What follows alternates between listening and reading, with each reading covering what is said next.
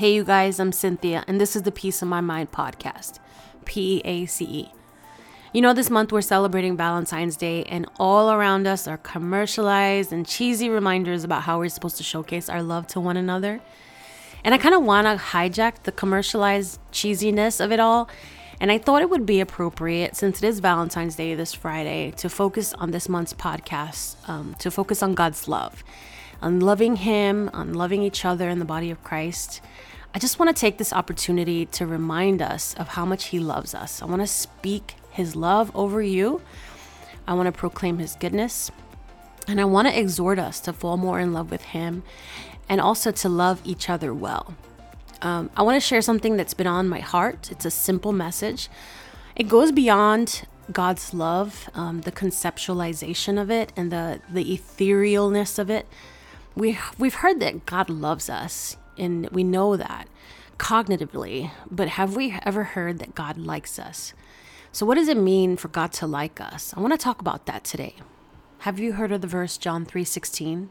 For God so loved the world that He gave His only begotten Son. Whosoever believes in Him should not perish, but have everlasting life. It's a beautiful truth. It's a beautiful scripture, and it's one that's repeatedly used in the church to confirm God's broad and boundless love. And I think because it gets repeated, we can start to forget the power and the meaning of what that truly means, that God loves us. Or like me, sometimes I've thought, yeah, God loves me, but it sounds obligatory, like He's supposed to. Like He made me. This is what He's supposed to do, is love me. And sometimes I've felt like He's just putting up with me, particularly when I've dealt with habitual sin and failure. You know, I've conceptualized this idea of love, but oftentimes it felt like a far off truth, or it felt like a reality that applied to everyone else but me. And along the way, God brought me into a process of getting this truth sewn deep into my heart, that He not only loves me, but that He likes me. And He became more than just an overlooking deity. He's become my friend. Exodus 33:11, the Lord would speak to Moses face to face as one speaks to a friend. And then Job 39, chapter 39, verse 4 says, God's intimate friendship blessed my house. I love these verses because I've entered into a personal relationship with Him, and I've discovered that He loves me and He likes me, that He's intimate, He's close, He takes delight in me. His love broke open the way, and He brought me into a beautiful, broad place. He rescued me because He delighted in me. Psalm 18:19. And the word delight in that psalm denotes Him taking pleasure in us, to be pleased in. And it also means movement, bending towards. God is moving towards us. He's bending Himself to meet us in our lives so that we may know intimate friendship with Him. Zephaniah 3:17. Sorry, you guys. I'm going to be all over the place, just giving you guys scriptures, and this one is just going to be saturated with His word. And I'm going to jump here and there with different scriptures, but these are the scriptures that God personally used in my life to demonstrate His friendship, and they've been life-changing for me, so we're going to talk about them. Zephaniah 3:17, that was my little rant. Sorry, I'm moving on. The Lord your God is in your midst, a mighty one who will save. He will rejoice over you with gladness. He will quiet you by His love. He will exult over you with loud singing. This is the God who is pursuing us right now. Let us take this time on this podcast to just reflect on this. Let this soak into our hearts this week, that He loves us, that He likes us. I want to play a clip from one of my favorite preachers, and then after we can discuss it together. It's a 6-minute clip from one of his sermons. His name is Dan Mohler. And just forewarn, he sounds a little bit angry, but he's not. If you haven't heard him before, like his tone may throw you off. He's definitely a quirky preacher. And I think that's kind of what makes me pay attention to what he says, because he's so out of the box in the way he speaks. And but he's not angry in this clip. He's super passionately fired up. And in this clip, he's sharing about Jesus' resurrection and how He appears to His friends after His resurrection. And this is after the crucifixion, after he's asked his disciples to pray in the garden and then they couldn't. They fell asleep on him.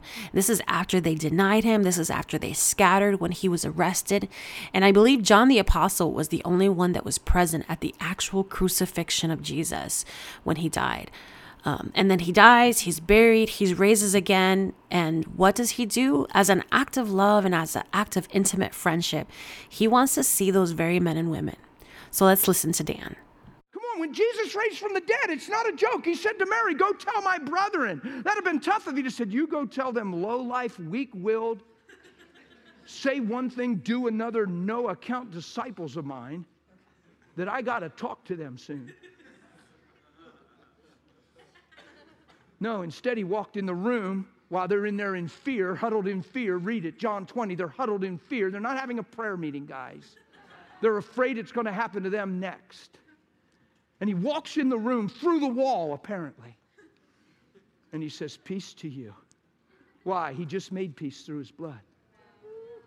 He just took his blood to the heavenlies. And Hebrews 9'd it, man. He just took it. He said, Mary, don't cling to me. I haven't yet ascended to my Father. He was so excited to take his own blood into heaven and put it on the mercy seat and be a priest between God and man. Where sin can no longer have dominion over you, the law of the Spirit of life in Christ make you free from the law of sin and death. Yeah? Where Christ in you, the hope of glory, could manifest. Yeah? He said, peace to you. And they're all looking at him. And he shows them his hands, his side, and they touched and felt and went, woo! And they were happy and glad that it was the Lord. And the very next thing out of his mouth, when they realized it's the Lord, the second thing, or the very next thing out of his mouth, the second time he said it, but it's a different piece. He said, peace to you the second time, right in John 20. It's right there in your Bible. You can look at it right now while I'm talking. End of the chapter, verse 20, 21, right in there. He says, peace to you the second time. What's he do that for? Why does he say peace to you the second time? Because he knows as soon as they realized it's him, what's the first thing that bombarded their conscience? How they betrayed him, how they ran, how they were cowards, how they denied him, how they loved their own life when they sat at supper with him and said they'd all die for him. He's standing in front of them, and they go, it's you. And the first thing that hits them is, man, we ran. And he said, peace to you. So what's he saying by calling them brethren and saying peace to you? He's saying, I haven't changed my mind about one of you.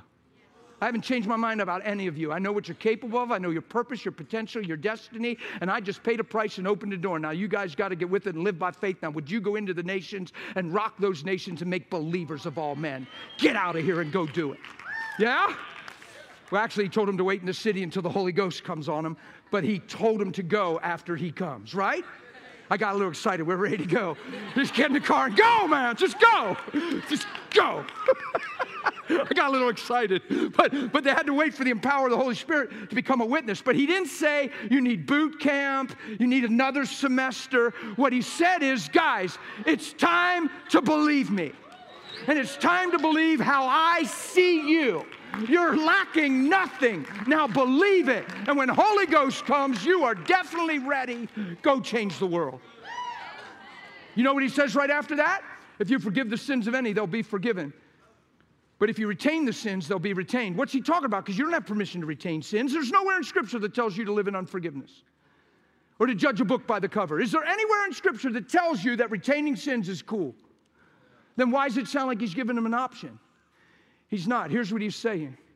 If you go out and love them like I've just loved you, in the midst of all their weakness and all their backwards and all their say one thing and do another, if you go and love men like I've loved you, surely they'll know the way to me and know my love and forgiveness. But if you let your hearts get hard, shut up your heart, and fail to walk in the love that I've loved you in, how will men know the way to forgiveness? Why? Because you're the body of Christ. You don't work for him. You're his expression. You're his body, not his employee. Oh, you're sons and daughters. And he paid a price to put himself in you. So what was the cross all about? Was the cross really about sin? It was about restoring purpose and value and destiny. See, the cross speaks more about our value than our sin. He had to die to remove our sin. I get it, and it's scriptural. But he didn't die because we're sinners. He died because we were lost sons, and there's a higher truth to walk in. Nobody pays a high price for nothing unless they believe the purchased possession is worth the price. So he shed the blood of his own son to show what he thinks of the purchased possession. Many sons. My whole life I was taught that he died on the cross because I'm a sinner. And we go at it from the depravity of man and try to get man to change and feel sorry for his depravity instead of be transformed by his goodness. It's the goodness of God that leads men to change, not the reprimand. Unschooled and unlearned and misunderstanding, talking how to turn people say, well, it ain't all about the love of God, it's about the judgment too. And then they quote Old Testament scriptures under the law. You can't show me one scripture that tells me it's the judgment of God that transforms a life. But I can show you it's the goodness of God that does. For God so loved that he gave. It doesn't say for God was at so wit's ends and so frustrated and so mad at humanity, he finally sent his son. He loved you. On your darkest day, honey, on your biggest struggle, in a season where your identity was struggling and you didn't feel good about yourself and you made bad choices, stuff like that, he says, I love you. I know who you are, girl. And I'm wooing you to my presence, to my love, and to my kingdom. And better yet, I'm going to put myself in you, and you're going to shine. Yeah? That's exactly what he says. And he calls you out of darkness and puts you into the light. You get it? It's called born again. Man. You know, after hearing that, I always have to pause and sit and let it soak in. And I can't tell you how many times I've heard that clip. First of all, I mean, he talks so fast and he packs so much truth into a small clip that you kind of have to listen to it several times. It's so rich. So if you need to go listen to it again, I mean, I affirm that. You go ahead, you do you. But what do you think about what he said? What do you think about him saying that the cross is not only about us being sinners, but it's also about him sacrificing his one son to gain many sons? You know, I have to be honest, I wrestled with that one for a while. But listen, we're not here for a theology course. The point that I think that Dan is making, and the point that I want to make here, is that two realities exist. We know that. We know that the total depravity of man is a reality. And also, we are his image bearers. Yes, we're forgiven sinners, but we are also anointed saints. Here's the thing. Look, I don't have any problem beating myself up. I know how wicked I am, and that's a reality. But today, I want to emphasize here with you the purposeful and the intimate friendship that God has with us as his sons and daughters. He says in John 15:15, listen, 15:15, John 15:15. This is a good one to remember. I no longer call you servants, because a servant does not know his master's business. Instead, I have called you friends, for everything that I have learned from my Father, I have made known to you. We are sons and daughters. We are his friends. You know, this reminds me of another passage in scripture. It's found in John chapter 21. And again, it's after the resurrection of Jesus. It says that after Jesus appeared again to his disciples by the Sea of Galilee, and it happens this way. Simon Peter, Thomas, Nathanael, and then two other disciples were together. And Peter says to them, I'm going out to fish. And they're like, we're going to go with you. So they go out, they get in the boat, and all night they're trying to fish, but they don't catch anything. And then early in the morning, Jesus is standing on the shore, but the disciples didn't recognize him. And Jesus calls out to them, verse 5. He says, friends, haven't you any fish? And I just, again, love that. He says friends. He calls these guys friends. And he's like, friends, did you guys catch anything? And I mean, Jesus knew. He knew they didn't catch anything, but it was an opportunity for him to acknowledge that they're friends. And they say, no, we didn't catch anything. And he says, throw your net on the right side of the boat and you'll find some. And of course they did. And they, in fact, caught so much more. They couldn't even pull up the net because it was so heavy. And then verse 7, it says, then the disciple whom Jesus loved said to Peter, it is the Lord. I just love, okay, so John is writing this gospel. And instead of referring to himself as John, he refers to himself as the disciple whom Jesus loved, which I'm like, if I was writing the gospel, I would do the same thing. I'd be like, the girl who Jesus loved. I wouldn't put Cynthia in there. I'd be like, the girl who Jesus loved, she did this. And then the girl who Jesus loved went here. So I get you, John. But then John says to Peter, it is the Lord. Like, he recognized him. And as soon as Peter heard him say is the Lord, he just jumps out. He jumps into the water. He's like so excited. He's so extra. He's got to be dramatic. And he's like swimming to the shore. And everybody else is in the boat. And they're like, no, we're going to row back to the shore. Like, we got these. We're good. we're not that extra. But when they all get to the shore, it says in verse 9, they landed and then they see a fire of burning coals. And then on the burning coals, there's fish on it, and then there's bread. And Jesus says, bring some of the fish that you caught. And so they get, one of the largest fish that they had. And then Jesus says to them, come and have breakfast. None of the disciples dared ask him, who are you? They knew it was him at this point. And Jesus came, took the bread, he gave it to them, and he did the same with the fish. Now, this was the third time that Jesus appeared to his disciples after he was raised from the dead. And here's the point that I want to make. This is so profound to me and awe-striking in my heart, because you have to realize what Jesus just did on the cross was he made propitiation. How do you pronounce that? I can't even say these big old theology words. He made himself become sin. He who knew no sin became sin for us so that we could be reconciled to the Father. He did the most monumental, profound, earth-shattering, powerful movement on the cross, a powerful action on the cross, his death and resurrection. This is like a big deal in eternity. This is the most pivotal moment in all of eternity. Jesus dying on the cross and reconciling us to the Father. And after this monumental thing, he comes and he wants to visit his friends. And he wants to make them breakfast. Doesn't that blow your mind? Like, it blows my mind.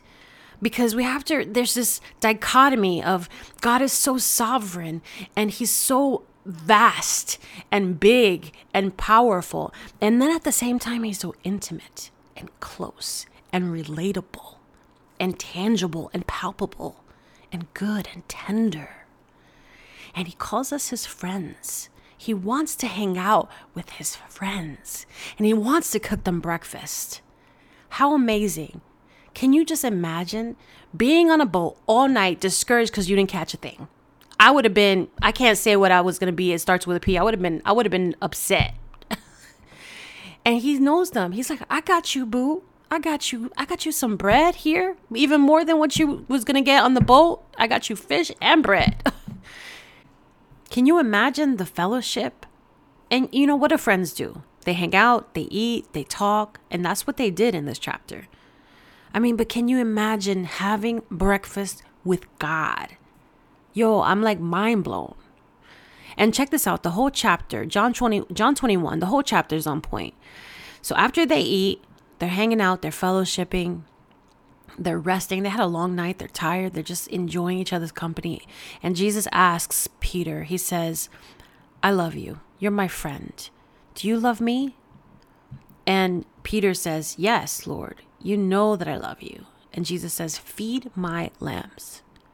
And again, Jesus asks him, Simon, son of Jonah, Peter, do you love me? And he says, yes, Lord, you know that I love you. And then Jesus says, take care of my sheep.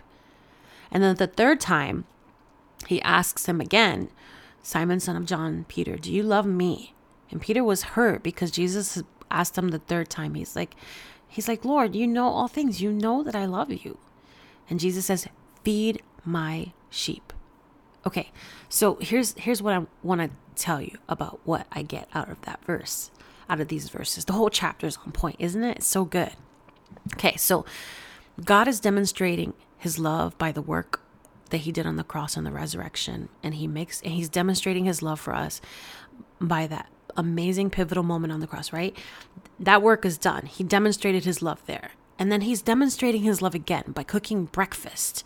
And he's saying, I love you. And he's asking us Put yourself in Peter's shoes. He's asking us, do you love me? And the response is, yes, we love you. And out of that, he says, good. Now love each other. Take care of each other. Feed each other. Have each other's backs. Have community with each other. I'm going to be gone. I'm not going to be able to make you breakfast here concretely and tangibly. But you guys continue to do that for each other. Can you do that? If you love me, you will do that. And I'm very concrete. So I need like tangible things, I need visuals and all this stuff. So listen, I used to be Catholic. You know the sign of the cross where they put, a hand goes up, a hand goes down, and then a hand goes from left to right, right to left. That's the sign. And just imagine a cross, there's two sticks together, a T, right? So the sign of the cross, it goes up and down. And in my mind, I see the concrete image, God loves us, comes down, and then we love us, go up. It's a stick. It's like vertical, right? And then there is a horizontal stick, the horizontal part of the cross, and it goes across. It goes from right to left and left to right. And I imagine that being, now love each other. So up and down, we love God, he loves us. Right to left, left to right, from the side, back and forth, love each other. And this is what Valentine's Day should be and will be about, because I just hijacked it, y'all. You guys, this is the real meaning of love. This is the real meaning of friendship. To feed each other, to care for each other, to have community with each other, to love God, to understand his love for us, to enter into friendship with him, and then demonstrate that friendship with those in your community and with those in your church and with those in your family. This is love. God loves us and he likes us. He wants to fellowship with us. And he wants us to fellowship with each other. I want to end with the scripture in Revelation chapter 3, verse 20, where Jesus says, he says, look, I stand at the door and I knock. And if you hear my voice, open the door. I will come in and we will share a meal together as friends. And this is Revelation. This is like the apocalyptic, really weird and kind of scary book. And in this book, there is this beautiful verse that Jesus is saying he wants to fellowship with us. He wants to be friends. It's woven in and out throughout the Bible from the beginning to the end, you guys. So right now, if you feel like God's not your friend, hear his voice. He's knocking. He's standing at the door. He's knocking. He's a gentleman. He's not just going to bombard and just walk right in. That's not who he is. He's gentle. He's asking. He's saying, hey, I'm knocking. Hey, you're my son. You're my daughter. I'm knocking. If you hear me right now, open the door. Let me in. And let's fellowship together. I want to be your friend. So right now, wherever you are, if you feel like he's not your friend, there's that invitation for you. Don't delay. Respond. It's a great invitation. It's a good invitation. It's a sweet invitation. You're not going to regret it. Trust me. Being friends with God, come on now. Being the disciple who Jesus loves, you're not going to regret it. And if let's say you're in a place where you feel like, yeah, I'm God's friend and this is good. I want to encourage you. How well are you loving your friends? How well are you feeding your friends? How well are you connecting with them? And if you're not, this is an opportunity and an invitation for you to be obedient and to be faithful and to press in and enter into friendship, deeper friendship with those around you and those in your community. There's an invitation for all of us. This Valentine's Day, let's focus, meditate, enter into the friendship of God, the love of God, and the love for each other. And let's celebrate that. Let's walk in that abundant life that he has for us as friends and fellowshipping with each other. Anyway, I'm going to ramble. I'm going to keep talking. So I'm done. I love you guys so much. You guys are my friends. Thank you for listening. Thank you for being here. I hope you have a wonderful, beautiful Valentine's Day, I pray that your eyes will be open to see how God is fellowshipping with you, how He's relating to you. And then I pray you'd be open to do that with the people around you. God bless you. This has been a piece of my mind. God is in like with you. And until next time, thanks so much, you guys. Love you. Bye.